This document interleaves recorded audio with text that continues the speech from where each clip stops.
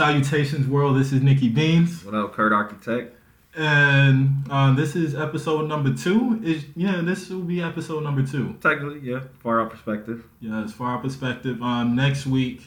Hold on. We're recording this on 10/13. So we were having a conversation right before we started recording about Dwight Howard, and you were saying something scary about social media. Yep. All right, what was, what's the situation going on with Dwight? His wife was tripping on him. All right, so the Lakers just won the championship. Yeah. The Lakers. So Dwight Howard went on live, celebrating, recording everything after the game was up. So he accidentally leaked a text to his live for whoever was all tuned in. Everybody got this read what the fuck he accidentally leaked, and that just was like, damn, that's just another reminder of social media just being a little bit too much transparent. Even though that was clearly an accident, I believe people share way too much on social media in general. But even that, like him trying to capture that moment and then being so open to accidentally leaking a text and for everybody to see, like it's just social media just opens the door to expose way too much stuff, rather intended or non-intended. And so speaking of like the whole transparency, opening doors, things of that nature, we like fully vested. I'm fully vested in the podcast, and I also got my real estate license. So I was thinking, like, all right, so how much do I share on the podcast? How much do I censor myself? Because I might drop a bitch or a fuck or something of that nature. Right. But like I feel like I'm a good person. I feel like people would say I'm a good person. I oftentimes question. You feel me? Like, nigga, are you a good enough person, B? I agree. And so, the whole real estate, the professionalism.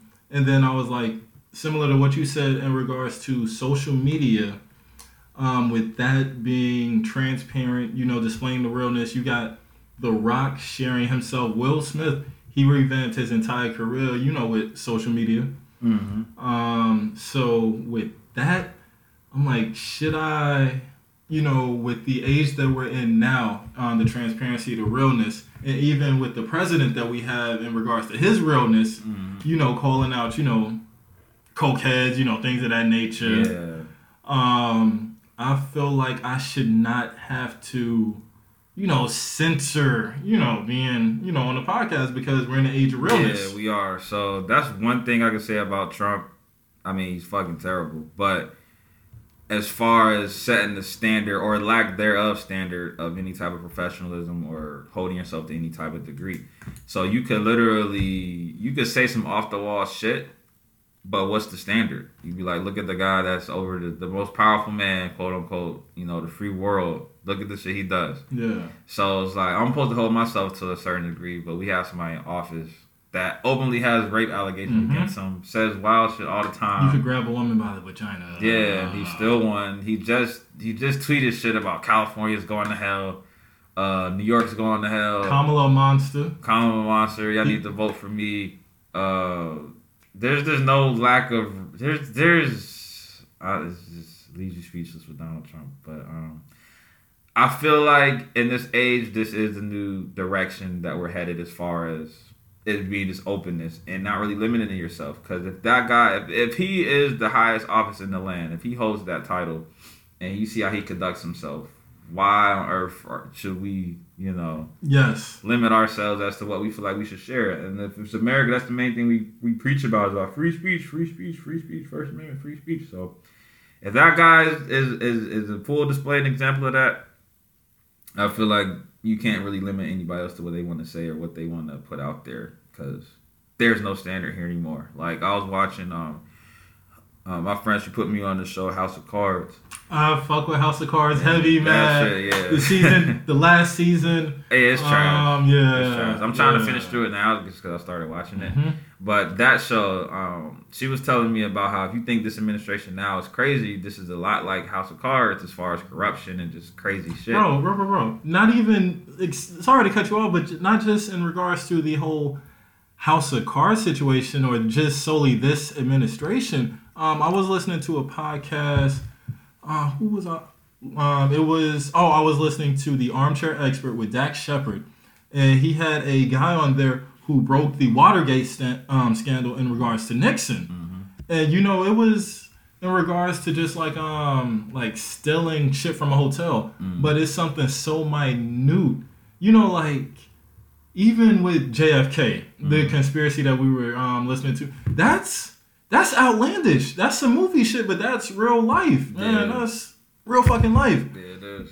They the Bay of Pigs. They wanted to arm militants so that way they would have an excuse to topple Fidel. People are people, man. People are corrupt. Yeah, corrupt as hell. I just feel like it's on full display now. Like in the '60s and stuff, like they covered it a little. Well, no, I want to say they covered it. Think about the murder in the fucking Fred Hampton. Yeah, come on, man. The government is. I just feel like going back to the transparency that now, since everything is more so on display, you either own up to it like Trump did, or if you deny it, then we not stupid. You know, like, I mean, people are dense, but they're not. People are aware of it, especially with the transparency that we have, and also the like the type of shows that we're watching, like House of Cards. I'm watching Homeland right now. You know, Brody. He the premise of the show, Marine. He was fighting in Iraq. No, Afghanistan? Yeah, he was fighting in Afghanistan. This happens. The story starts. So, all right. He got arrested. He got captured 2 years after 9/11. He was held captive for 8 years. Then he came back. He is they converted him into a terrorist. So he's Muslim. Yeah. And he's plotting on how to fucking assassinate the vice president. You feel me? And like that's some conspiracy shit, but that's everything is just crazy. I feel like social media has too much power. Like it started off with something good. Like if you watch a social media experiment on Netflix, I think that's what the documentary is called. You know, it goes over how a lot of them had good intentions, like the Facebook like button and being able to share stuff and building engagement. Like it's supposed to start out as a good thing, and then people started to take things to their head and they attached their self-worth to the amount of likes they get or amount of engagement on a photo or video and comments, and it really builds into people's self-esteem. And it's not really a real thing, but that's an unhealthy attachment to what social media brings to people. I remember dating this girl that really used to examine the amount of likes she got. Like that would be her thing. I was gonna talk about that. Like, yeah, she was going through her Instagram, like looking at her likes or who replied to a Snapchat story. The engagement. Yeah, and it's like, okay, who gives a fuck? That shit's not really real. But I mean, I'd be lying if I said I didn't fall victim to that early on with social media as far as like likability and you know. So there is an unhealthy attachment to it, but once you realize it's bullshit, you kind of break free of it. But some people aren't. Like in the documentary, there's Snapchat filters. Like that's there's like a surgery thing that's dubbed after that. Facetune. Yeah, like it's girls out here, or maybe guys too, that really like how they look on the filter and really looking into having surgery to look at how they look in the filter. That's fucking insane. That's popular in Asian countries. I was going to specify Korea, but that's popular in Asian countries overall. You know how they'll have slanted eyes? They'll get surgery to make sure that their eyes are oval shaped. That's crazy. Yeah. That's crazy. It's too much. But to go back just to the free speech thing and social media with Donald Trump, I feel like there's no standard. Watching the House of Cards show, like seeing how corrupt it is behind the scenes with Francis Underwood, that's a wild motherfucker. And fucking niggas.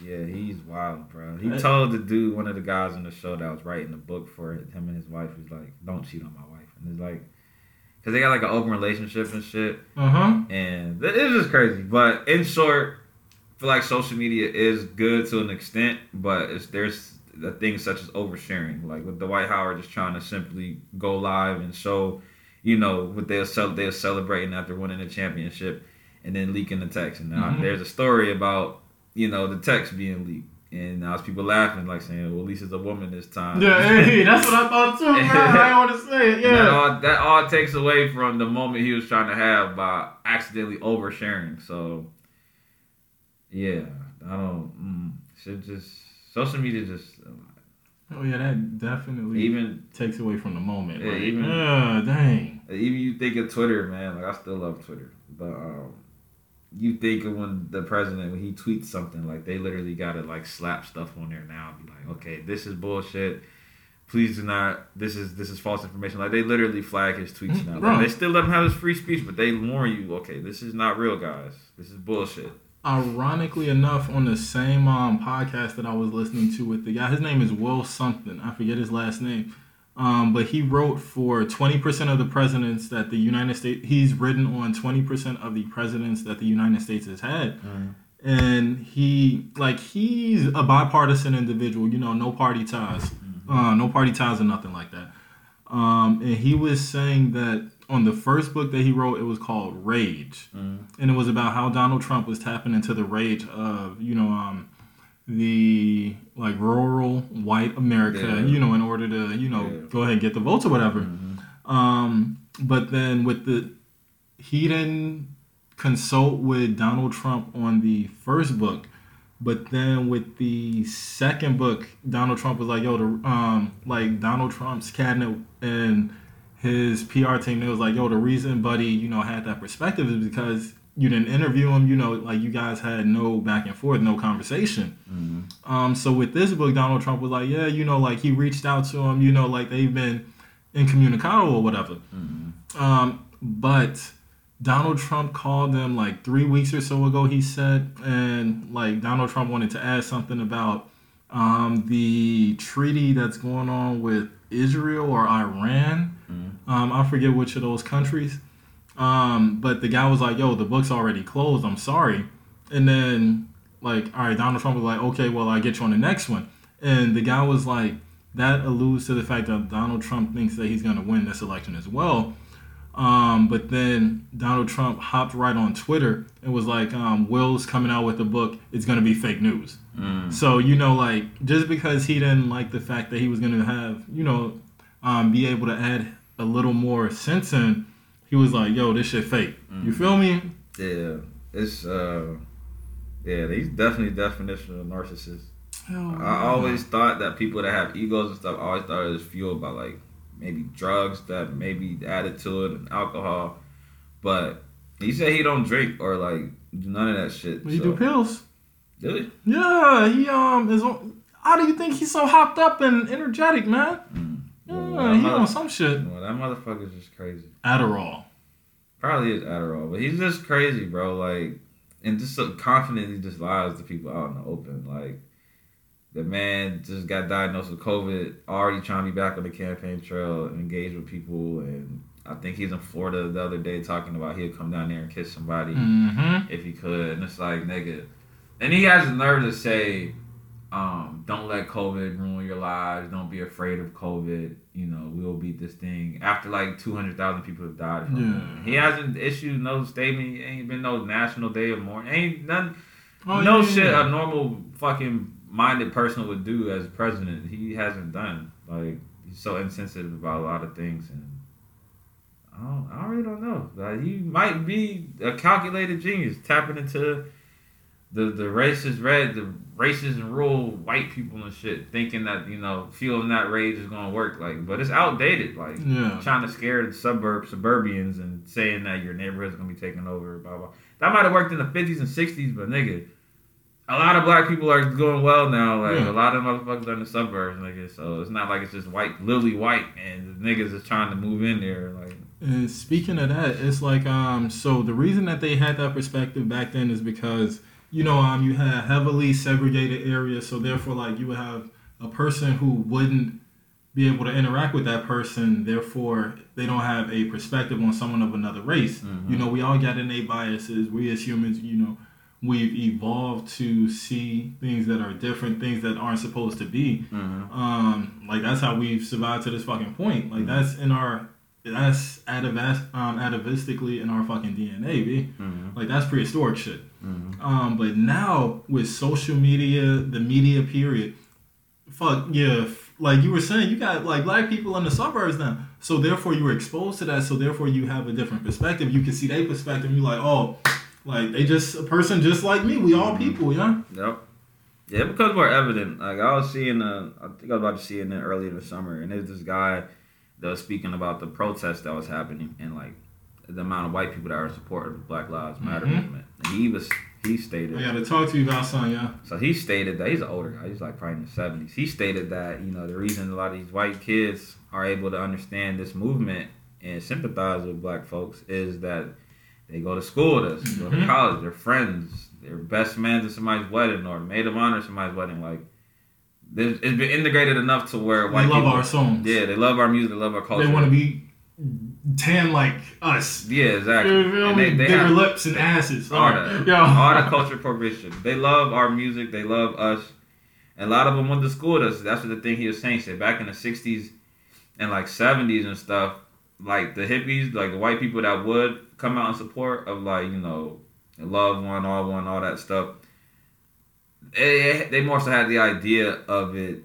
Okay, this is wrong. Like, we should love everyone. There shouldn't be racism. This is wrong. That's more of like an idea. Like, hey, man, this is not right. Yeah, and that's why they love Jimi Hendrix too. Yeah. Woodstock. You feel me? Exactly. A black dude tearing that thing up. They never heard shit like that before. Right, exactly. Then fast forward 2020, it's not more so just an idea. It's experience. Okay, I'll go to school with this person. My daughter goes to school with her son. Like, we're like more integrated now. So you actually got these black people that you see dying.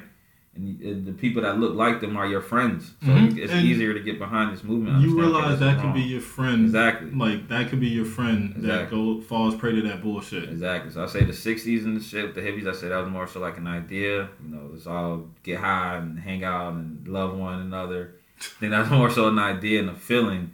But fast forward to today, I think it's still it's beyond an idea. It's the reality that this shit is wrong. Because it's like, it's the experience now that's met. I think before it was more so an idea, but now it's the experience of actually being friends and going to school and even living in the same neighborhoods and doing well. Some of these black people are your counterparts. Yes. They might do just as well, or if not better, you might report to a black man, or a black woman, So speaking of the whole, like, reporting to a black person and also how, like, they, how, like, other ethnicities, Anglo-Americans, all of that, how they have, like, a sympathy for us now.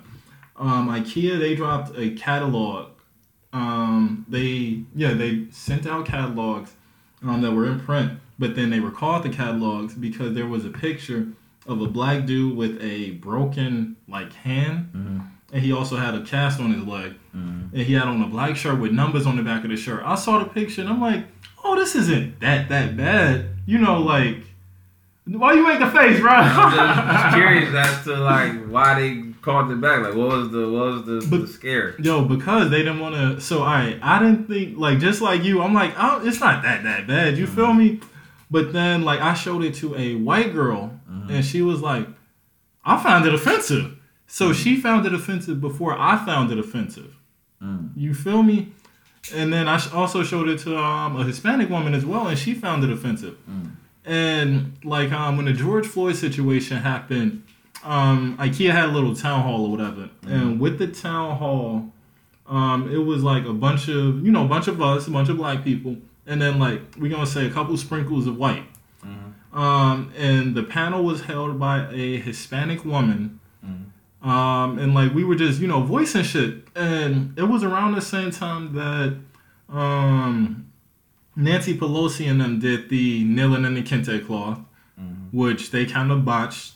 Yeah. And, like, I felt like, I'm like, motherfuckers is just pandering, man. They don't really give a fuck. And that, how we were talking about the higher-ups, like, a white person might report to a black person. I feel like unless the company is created by, like us, the chances of that are pretty slim. They won't have any black people on the board, just like IKEA, granted, Swedish company, there's no black Swedes, really. Right. But the catalog shouldn't have even gotten to print if there was a black person on the board. We would have caught that before. And like, Right. And with all the other stock photos of black people, like, why would you choose that? It shouldn't have even gotten to the point where it was in the print. All right, if you rap, I could go get the catalog real quick. Rap on the cast, like, talk to the people real quick. I'm about to run and get it. All right. So our niggas getting the catalog with the black guy on there. Yeah, I feel like the state of everything is just wild right now, man. Like, we was talking about Trump, social media, Twitter flagging everything he posts. That's bullshit. The overuse of social media or the feel to overshare and transparency. Shit is crazy. Now I'm looking at the picture. All right, we back. Okay, I can see why. I mean, yeah, and it shouldn't have gotten to print, but like, it's not horrible. And I was talking to people in regards to why they would do that, and they're like, they're trying to probably, get in front of the backlash because they don't want a lawsuit or anything like that. That but shit is stupid. Exactly. It's simple. It's advertisement for TaskRabbit. Yeah. But it's kind of like so I could think of it in a number of ways. So you can do it yourself, but you don't have to. Mm-hmm. And then they got a black dude with numbers on his back. So it's kind of like, are they saying, yo, you ain't got to do it, just hire a nigga. You feel me? Right. Like, he'll get it done. He might be fucked up, but man's will get it done. Or they could be like, all right, he's fucked up right now. So he wouldn't want to build it, so he'll just hire someone. Mm-hmm. But you can't think of any other picture. Right, to fucking get that message across. Yeah, like they could have a picture of a dude, standing with his hands on his hips looking lost. Mm-hmm. Or even if they really want to get technical with it, they could have a picture of a woman just sitting right there, because, like, Yeah. I mean, even not, but that just speaks to the sensitivity of this time, too, because you could have put a woman on there that might be pregnant and say similar, you don't have to. But then there might be a group that'd be like, because she's pregnant, is she limited now? Or do you think that's... Yes, she's limited. Yes. There might be someone like, I can still do this shit. Well, the woman pregnant, if there's a picture of a woman pregnant far along in her pregnancy, that might have got across better. But still, I feel like there would have been some group or somebody to say some type of thing where she could still do it on her own or something like that, or don't limit her. The backlash would have been less than this picture. Yeah, for sure. This is probably a bad time to drop this. Like, you see people getting their ass whooped on the news every day. You see people getting killed by the police, and so it's probably the best of it. But I'll just say, I'm happy that they dropped it because I'm like, I knew how y'all felt. I know how people be feeling. Yeah, they probably ain't had, like you said, they probably had nobody black on board to be like, hey guys, we could get this message across in a different way. And think about how many people just on the lower levels of, I don't even want to say management, but just like the cogs. I'm overthinking it though. Like, I feel like if I didn't have none of that context, I'll just be thinking, okay, cool, this guy has a broken leg. He can't assemble it. He could get. But the numbers on the back. Yeah, the numbers on the back ain't really cool. Yeah, like just look at it like, no, guys, next slide. I'm like, yeah, we can't think of another picture to use for this. Yeah, it's kind of wild.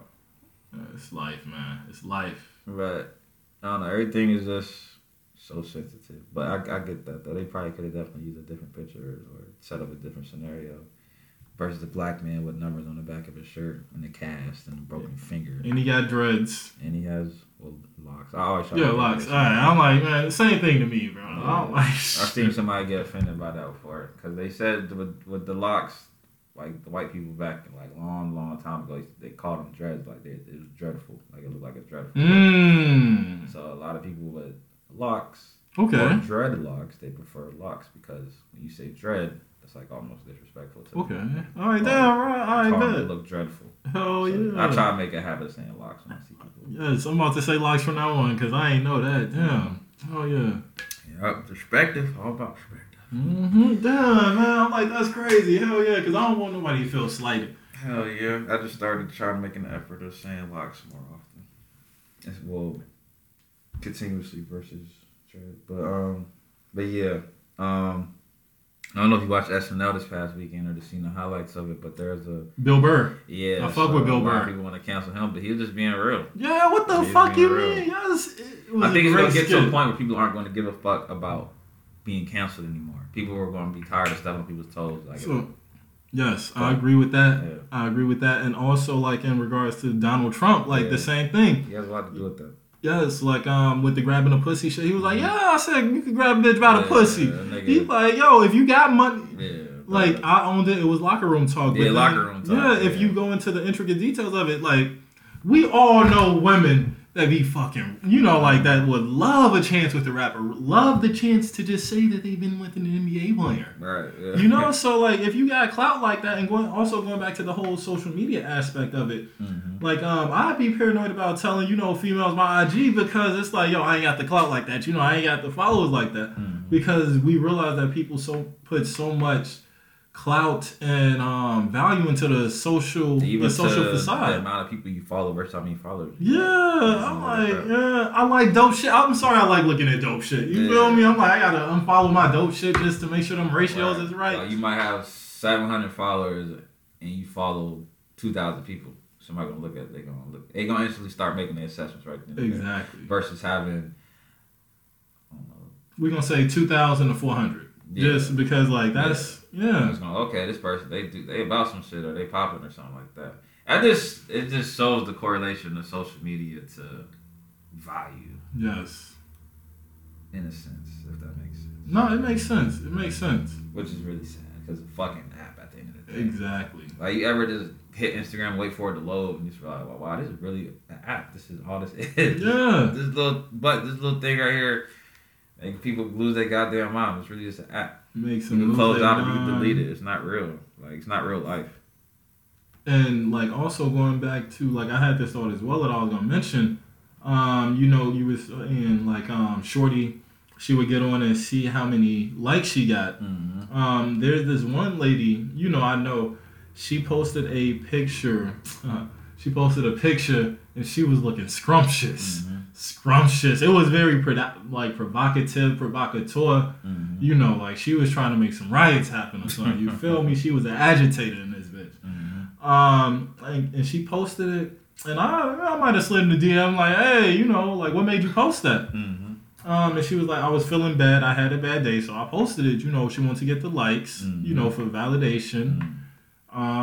You know, those hits of endorphin, and then she, you know, deleted it. And it's that's the value that people place on themselves, Yeah, that shit is crazy, man. People running social media for validation about things, or even to a mood boost. Like, oh, I had a shitty day. Let me go ahead and throw this thirst trap up so I feel a lot better. So I know I still got it. Yeah, but I usually think that's like a thing with younger women, but it's really not. Across the board. Yeah, it's kind of across crazy. the board. But back to Trump though, I do think that he's leading the way, a new renaissance, I guess, and not giving a fuck again. Because we reached a point in the past few years, everything is too sensitive. You get canceled for this, canceled for that, and you got the leader of the free world that just lies openly, doesn't give a fuck. Lies openly, but then when it's some shit that he's good at admitting, you know, I said that, yeah exactly. So it's like people coming up under that, it's like, okay, if this nigga's not held to a standard, or if he just breaks every standard he's supposed to be held to, or some sort of decency and respect, like, why should I bite my tongue about doing this, or like comedians? I feel like the comedians are about to come back because, you know, there's a dark time for them. Like, you can't for anything, but like somebody like Dave Chappelle, he's been like himself, been not giving a fuck, been like, you know, being real and truthful about things and still being funny, at least in my opinion. So I feel like with the Bill Murray guy over the weekend, you know, things that he said, he's just being real, and it's almost like, cancel me if you want, try. Like, this is fucking retarded. Exactly, it's retarded. And you know what I said got some truth to it. That's the thing. It ain't like it's a blatant lie, you know, it's a little truth to it. Right. So, I don't know. Like, Trump is shitty. Only thing he really good for, I'll say, is leading the charge as far as people being able to be themselves again without necessarily disrespecting people. Like, I'm not saying go out on a limb and just lie and disrespect people, but, you know, if you want to live your truth, or, you know, if you're a comedian and you want to say things that might be controversial, we have a guy in office that says controversial shit every day. So and so, all right, you know how you were saying, like, a generation growing up watching this? So, like, with that generation growing up watching this that really, really puts a lot of stock into Trump, if they say if they recite some of his rhetoric, like, to a certain person, you know, like, they could, you know, a person could get snuffed, like, they could get, you know, mollywopped, you feel me? And then that will in turn, like, validate that person's thoughts. You know, the person who led to things being physical, they'll be deemed, like the worst, the bad person, the very, very bad person of the two. Yeah, I just think I don't know, this thing is wild. Like, you think about being a kid or growing up in the 90s or whatnot, your grandmother, your mom sits you in front of a TV and like, you could be the president one day. Mm-hmm. And, you think about that now, about a parent sitting their kid in front of a television and they repeating bad words. And like, where did you learn that from? How'd you learn to say that? The president. Yeah, grab out of... When that was coming out, did they actually say pussy? Yeah. Okay. Yeah. Some of the things on the news, they will let fly now. Like, they will let fly. Like, you got Anger's cussing on the news now. So, they don't openly do it every night, but I think Chris Cuomo said, like, bullshit. Yeah. He funny, man. Yeah. That's a funny dude. Niggas is losing it, man. People just on the news, like, yo, this is bullshit. Like, because it's getting crazy.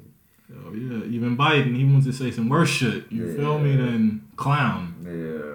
Dumbass. This whole reality is just trash, bro. Like, I saw a video on Twitter of this kid deciding who to vote for. So it was like Donald Trump's name, and under that was Joe Biden's name. It was like a little box. So he hovered his pen over the Trump box, and they played all the bullshit clips from Trump. So he went down to Biden. They played bullshit clips from Biden. He went back up to Trump. They played more bullshit shit from Trump, and then he went back to Biden. They kept going back and forth. And then he Googled how old they were. Like, Trump's like 74, Biden's like 77. So it's like, what the fuck? Like, what are we supposed to do? So yeah, we fucked either way, man.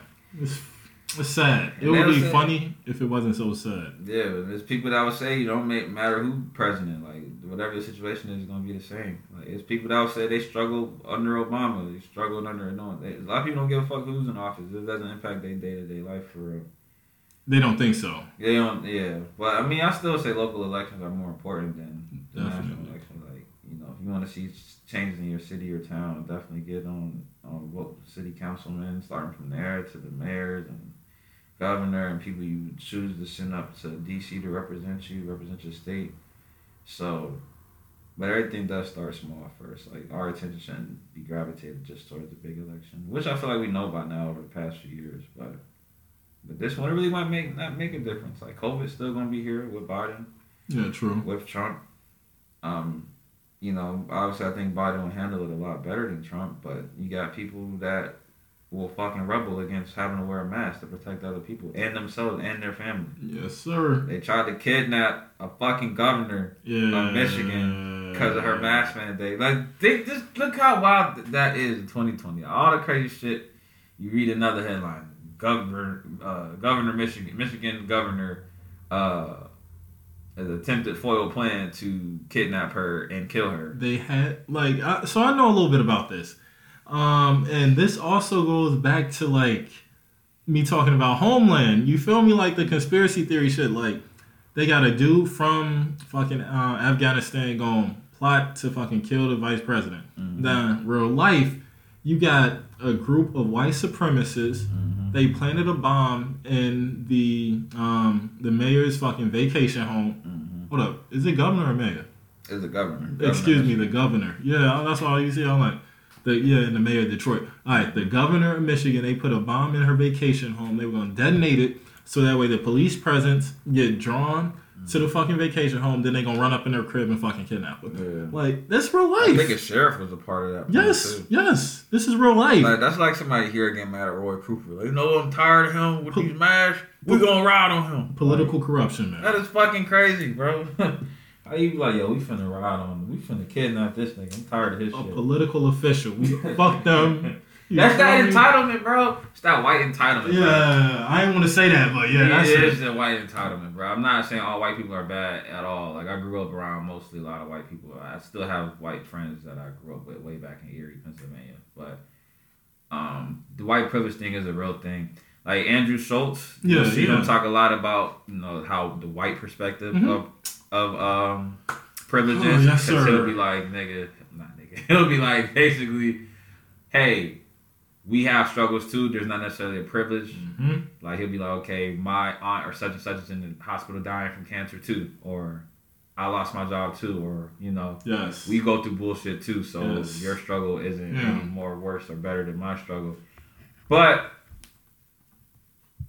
the likeliness of us being racially profiled or having just a bit of a harder life when it comes to just being black and general. You know, we're going to experience things you're not going to experience. I get it. Life does suck for everybody. This depends on how you handle things. Everybody got their own struggle. Everyone has storms and everyone has sunshine. It's balance. You know, it's just a perspective of how you choose to look at something. But, you know, in the grand scheme of things, black people are always going to have a lot of things a lot more difficult. You're going to have to work 10 times harder. You might be that black accountant that's doing well, and you might be the only one in your office and somebody's there rolling their eyes like she's only here or he's only here because of affirmative action. Yeah. You know what I'm saying? Saying slick shit behind your back. So even your friends that do make money out there or in the six figures or doing very well in corporate America, and you think, you know, girl, I want to be like you, or my nigga, you doing it. It's like, they probably deal with I know they deal with a whole shitload of stress that, you know, you can't really fathom if you think about the money they get. But you got to think about the stress that comes with that shit. Of being around and being in an environment where motherfuckers don't really want you there or question why you're there. Or you turn in work and your shit gonna get looked at way harder than somebody else that turned in a report or whatever. So, you can't show up to work late. Yeah, you can. Like, you have to be perfect. You have to be perfect. The meeting is at 8 o'clock. You need to be online and signed on like 7:45. Exactly. So it's always gonna be rougher for black people. You know, I know some white people don't like hearing that, but it's a reality. Right. And I'm watching. Oh yeah, I'm still like sorry to go back to Homeland, but like in this show, the main. I gotta let you hold this part down. All right, go ahead. The main woman, she is a white woman CIA analyst, and she suffers from bipolarism after she came back from the war in Iraq. And with that, it's like she came back and she's playing a woe is me card constantly. She gets put in a psychiatric ward, and when she gets put in the psychiatric ward, it's like everybody's against her, and she's able to get one of the orderlies to be lenient, more favorable with her. Like she's talking back to the orderlies, things of that nature, and it's like that's a black person. I highly doubt that a black person would have the same luxuries and get the benefits of the doubt in that regard, just because, you know. All right, so I'm gonna put on a temporary pause. We gonna be back. All right, we back. Quick bathroom breaks. Yep.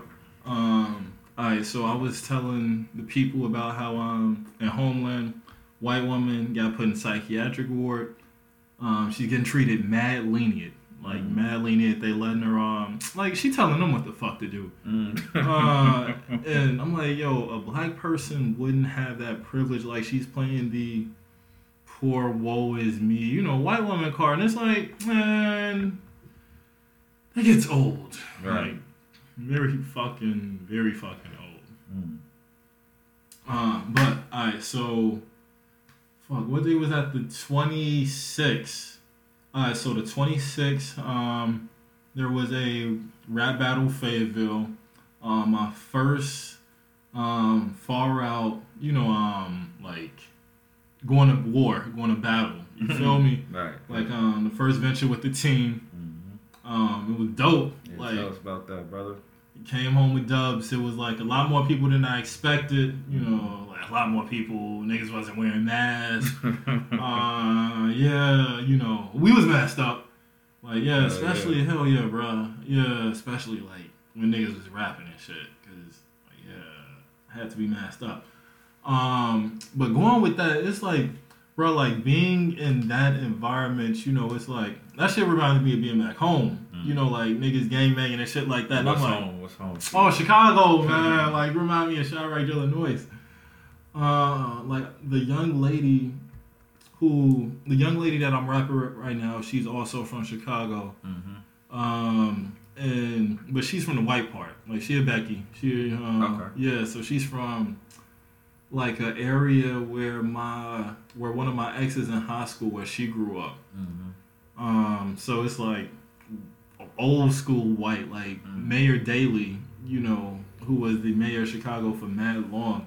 That's where his family's from. They mad racist, white or whatever. But I was telling Shorty, I'm like, being out there reminded me of being back on the fucking south side of Chicago, niggas gangbanging and shit. Just like that.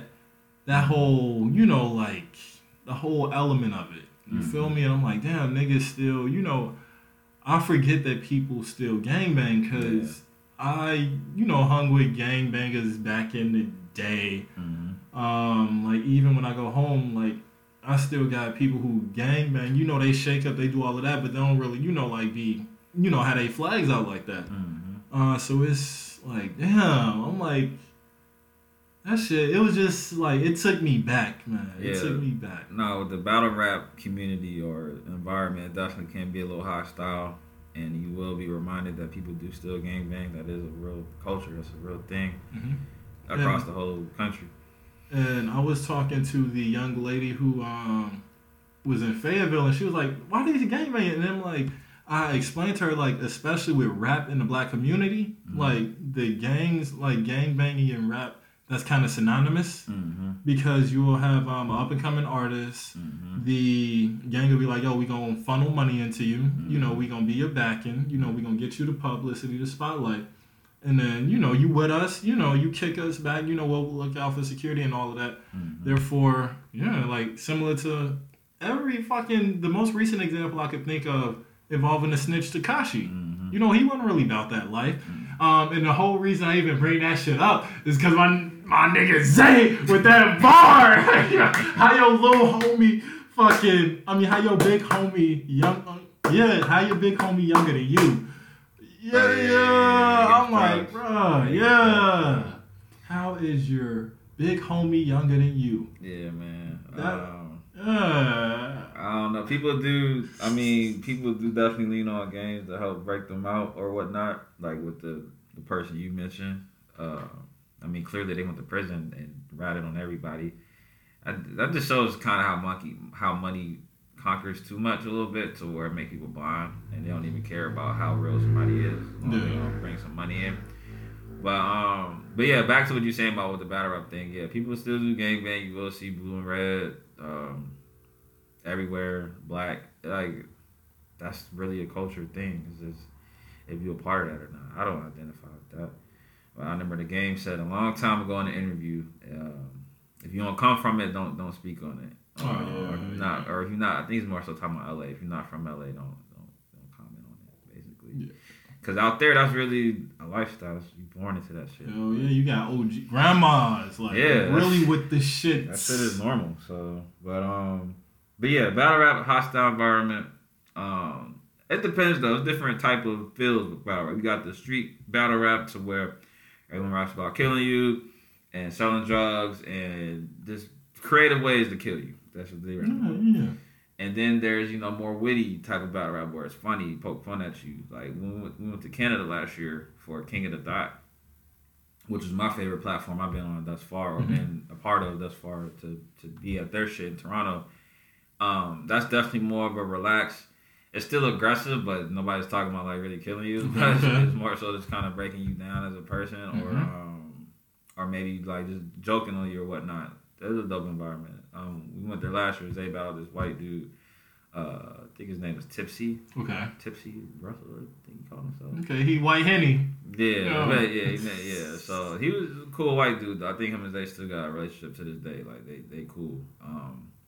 But yeah, so it's definitely different type of environments with battle rap. So it can be hostile with like under like URL and some of the other platforms. But then there's shit in London, to where it's not about how tough you can rap. It's more so the wittiness of it and the bars and, maybe even, laughing and joking about shit in there make you laugh. That's the shit I do kind of like. Yes. But, with the Far Out, the whole thing of that just represents being different and really being yourself for real. Like a lot of things in companies, organizations, or models can say that, that's not nothing new under the sun. Well, Far Out is really embracing what it is to be different, or if you are weird, or you feel like, you're just different from everybody else. If you grew up always kind of hearing, oh, you different, or you special, I see something about you. Let me interject real quick. So I feel you on that note, and I found it crazy how during the rap battle, like when people would come up against, a member of Far Out, they would just mention, like, Far Out in the instance of like a rap label or just like a clique of battle rappers, but then that goes back to your vision. Like they stuck on the minute, the microcosm of it. They don't see the like this just is just the root for like the branches. It's the seed that a tree's gonna grow from, and then like the different branches gonna be touching everything. Right. Yeah. Yeah, a lot of people are just stuck on like the battle rap aspect of it, but it's bigger than that. Even a lot of my close friends know that I'm not like the big battle rap fan. I'm not a battle rap head guy. Like it just started out from supporting a friend, Zay, who's actually very, very good with battle rap, and we saw that very beginning in college. Like he could really rap, so just pushing him to really get into it, and he got his first battle like 2 years ago or 3 years ago, I think, in like September 2017. He got his first battle, and then he's been building since then. He hasn't even had that many battles as a lot of the other battle rappers that have been out maybe at the same time, but he just climbed the ranks in like a short amount of time. But he always had that in him to be the talent that we always seen. Exactly. Him actually showcasing it now and getting an opportunity to do so. So it just started with supporting a friend, but originally supposed to be like a management team, and it just started morphing into more and more things, and I eventually licensed it as a company last year, and we just trying to build and grow. So like with the Far Out Perspective, that's a branch under the Far Out. That's another branch on the tree. With the battle rap, that is a part of a branch on the tree. I'm not even a big battle rap fan like that, but a lot of people adapted, or a lot of people have heard of Far Out through battle rap. Yeah, it's a heavy branch. Yeah, a lot of fruits on that bitch. Exactly. A lot of people identify Far Out with battle rap, but the goal and the plan and what will happen is people eventually see, hopefully sooner than later, that is beyond just battle rap. Like this is really a brand that represents. It's an inclusive brand for everybody to identify with. So we love white people.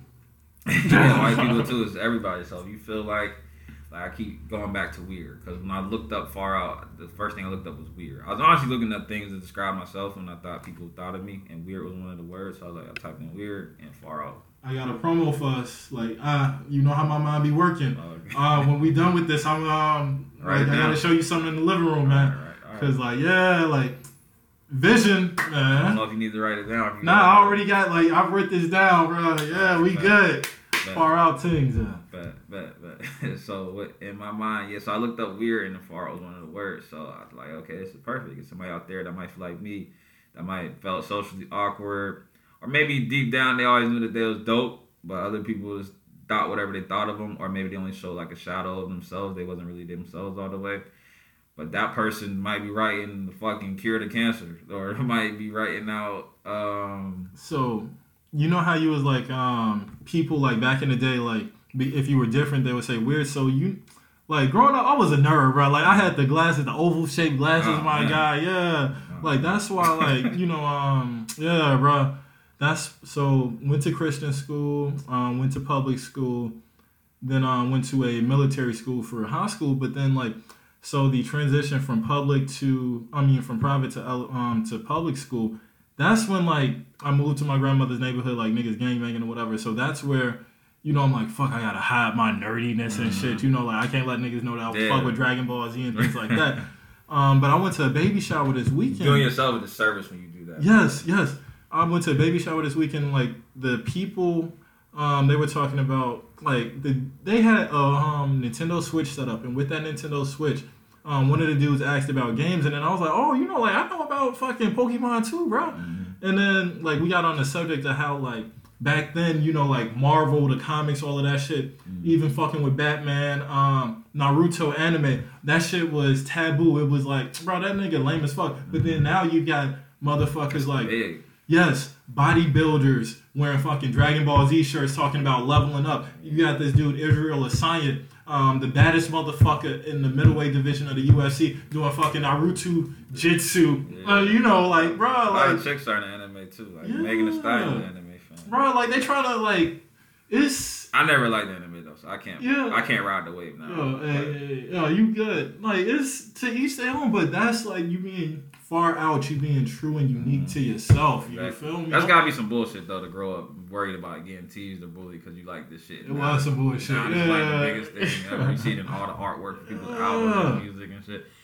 But yeah, so far is to be inclusive. It represents being different. So, like I said, you might be that weird person or whatnot, or socially awkward, or people might think you don't got nothing to offer, but shit, you might be that person that finds a cure for cancer. Well, probably already is a cure. Yeah, the government though, you know. Back to conspiracy. Yeah, but you know what I mean? You could be that person that writes the next cure to something, you know what I mean? Or you might be or you might write music really well. You might know how to play piano. You might know how to play a violin well. You might be a good athlete. Somebody just might got to bring it out of you, you know? There's so many things you might offer that's already inside of you. You're just not aware of it. Or maybe you might be aware of it. You just might be shy about it. So the point of Far Out is just embracing that and being different and what it is that you offer. That's just being dope. That's inclusive. That's not limited to nobody. It's not limited to black people. It's not limited to nobody. It's for anybody all across the world that feels like they have something to offer the world, or they're dope at what they do.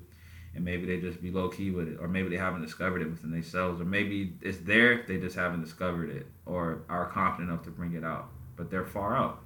Or you can wear it on your sleeve, you might know you the shit, you might be very confident what you do, you know, but it might still be a uniqueness to it, so it's far out. It's far out, man. It's really like a all means purpose brand. And the far out individual just text me, bro. The man we gonna have on the podcast. They're like, my bad. Yeah, see, that's God. That's far out. The guy we're gonna have on here next, he's far out. What he does, he's an artist, and he got some stories to tell about what he do in his craft. It's far out. So the goal is really brand this thing as what I wanted to, where I see it as. I feel like when I listen to Nipsey Hussle, he got this song. He had this song on his album.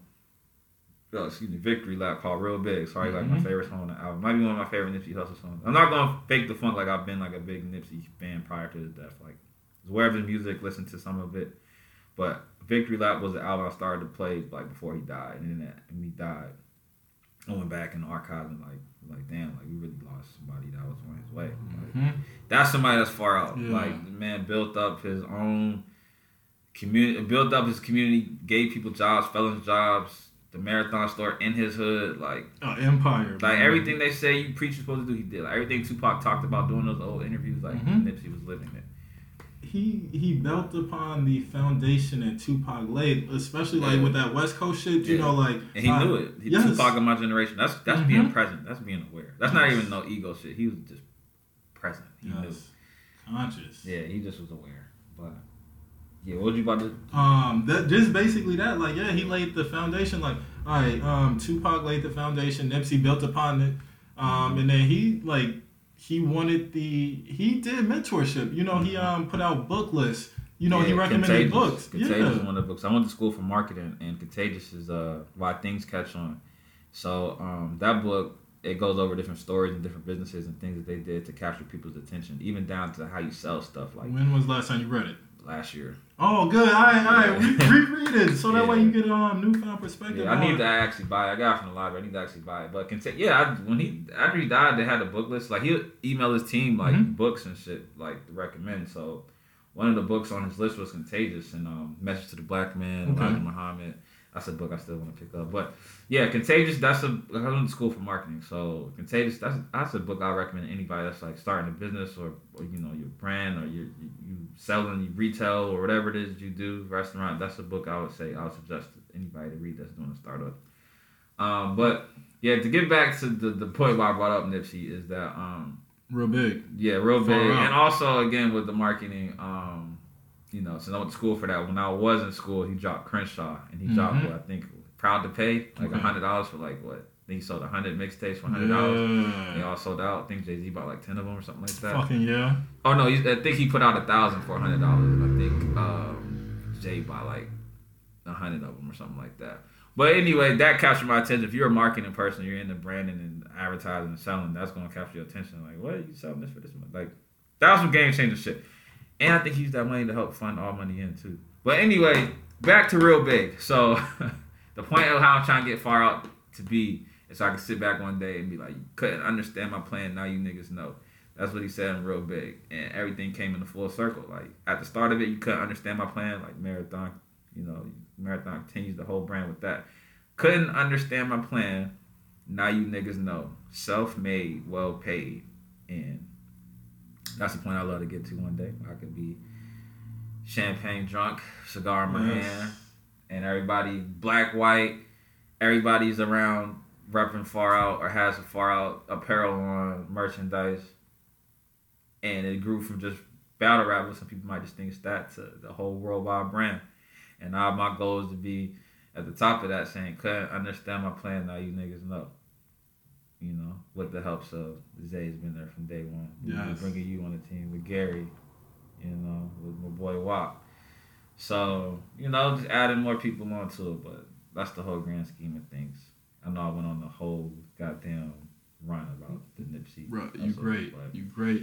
It's a very inspiring dude, man. Inspiring man. Like, that's one of the people you just wish you could see how far they'll go, because he's only at the start, man. Like, exactly. First real album that came out, Grammy nominated, he's only at the start. On the property, like a motherfucker. Yeah, man. So, but yeah. He's definition of a hustler, man. Someone to truly aspire to emulate. And he had the respect. So, a hustler, man, like just good people. All right, world, we gonna let y'all go though, cause we ain't even think it was gonna be this long. Man. Hell nah. How long did it turn out to be? I gotta take out the first couple minutes, but I think we had like 45 minutes or so. Okay, yeah, we can chop this down. Yeah. All right, so all right, world, we out. This is Nikki Beans, Kurt Architect, and peace.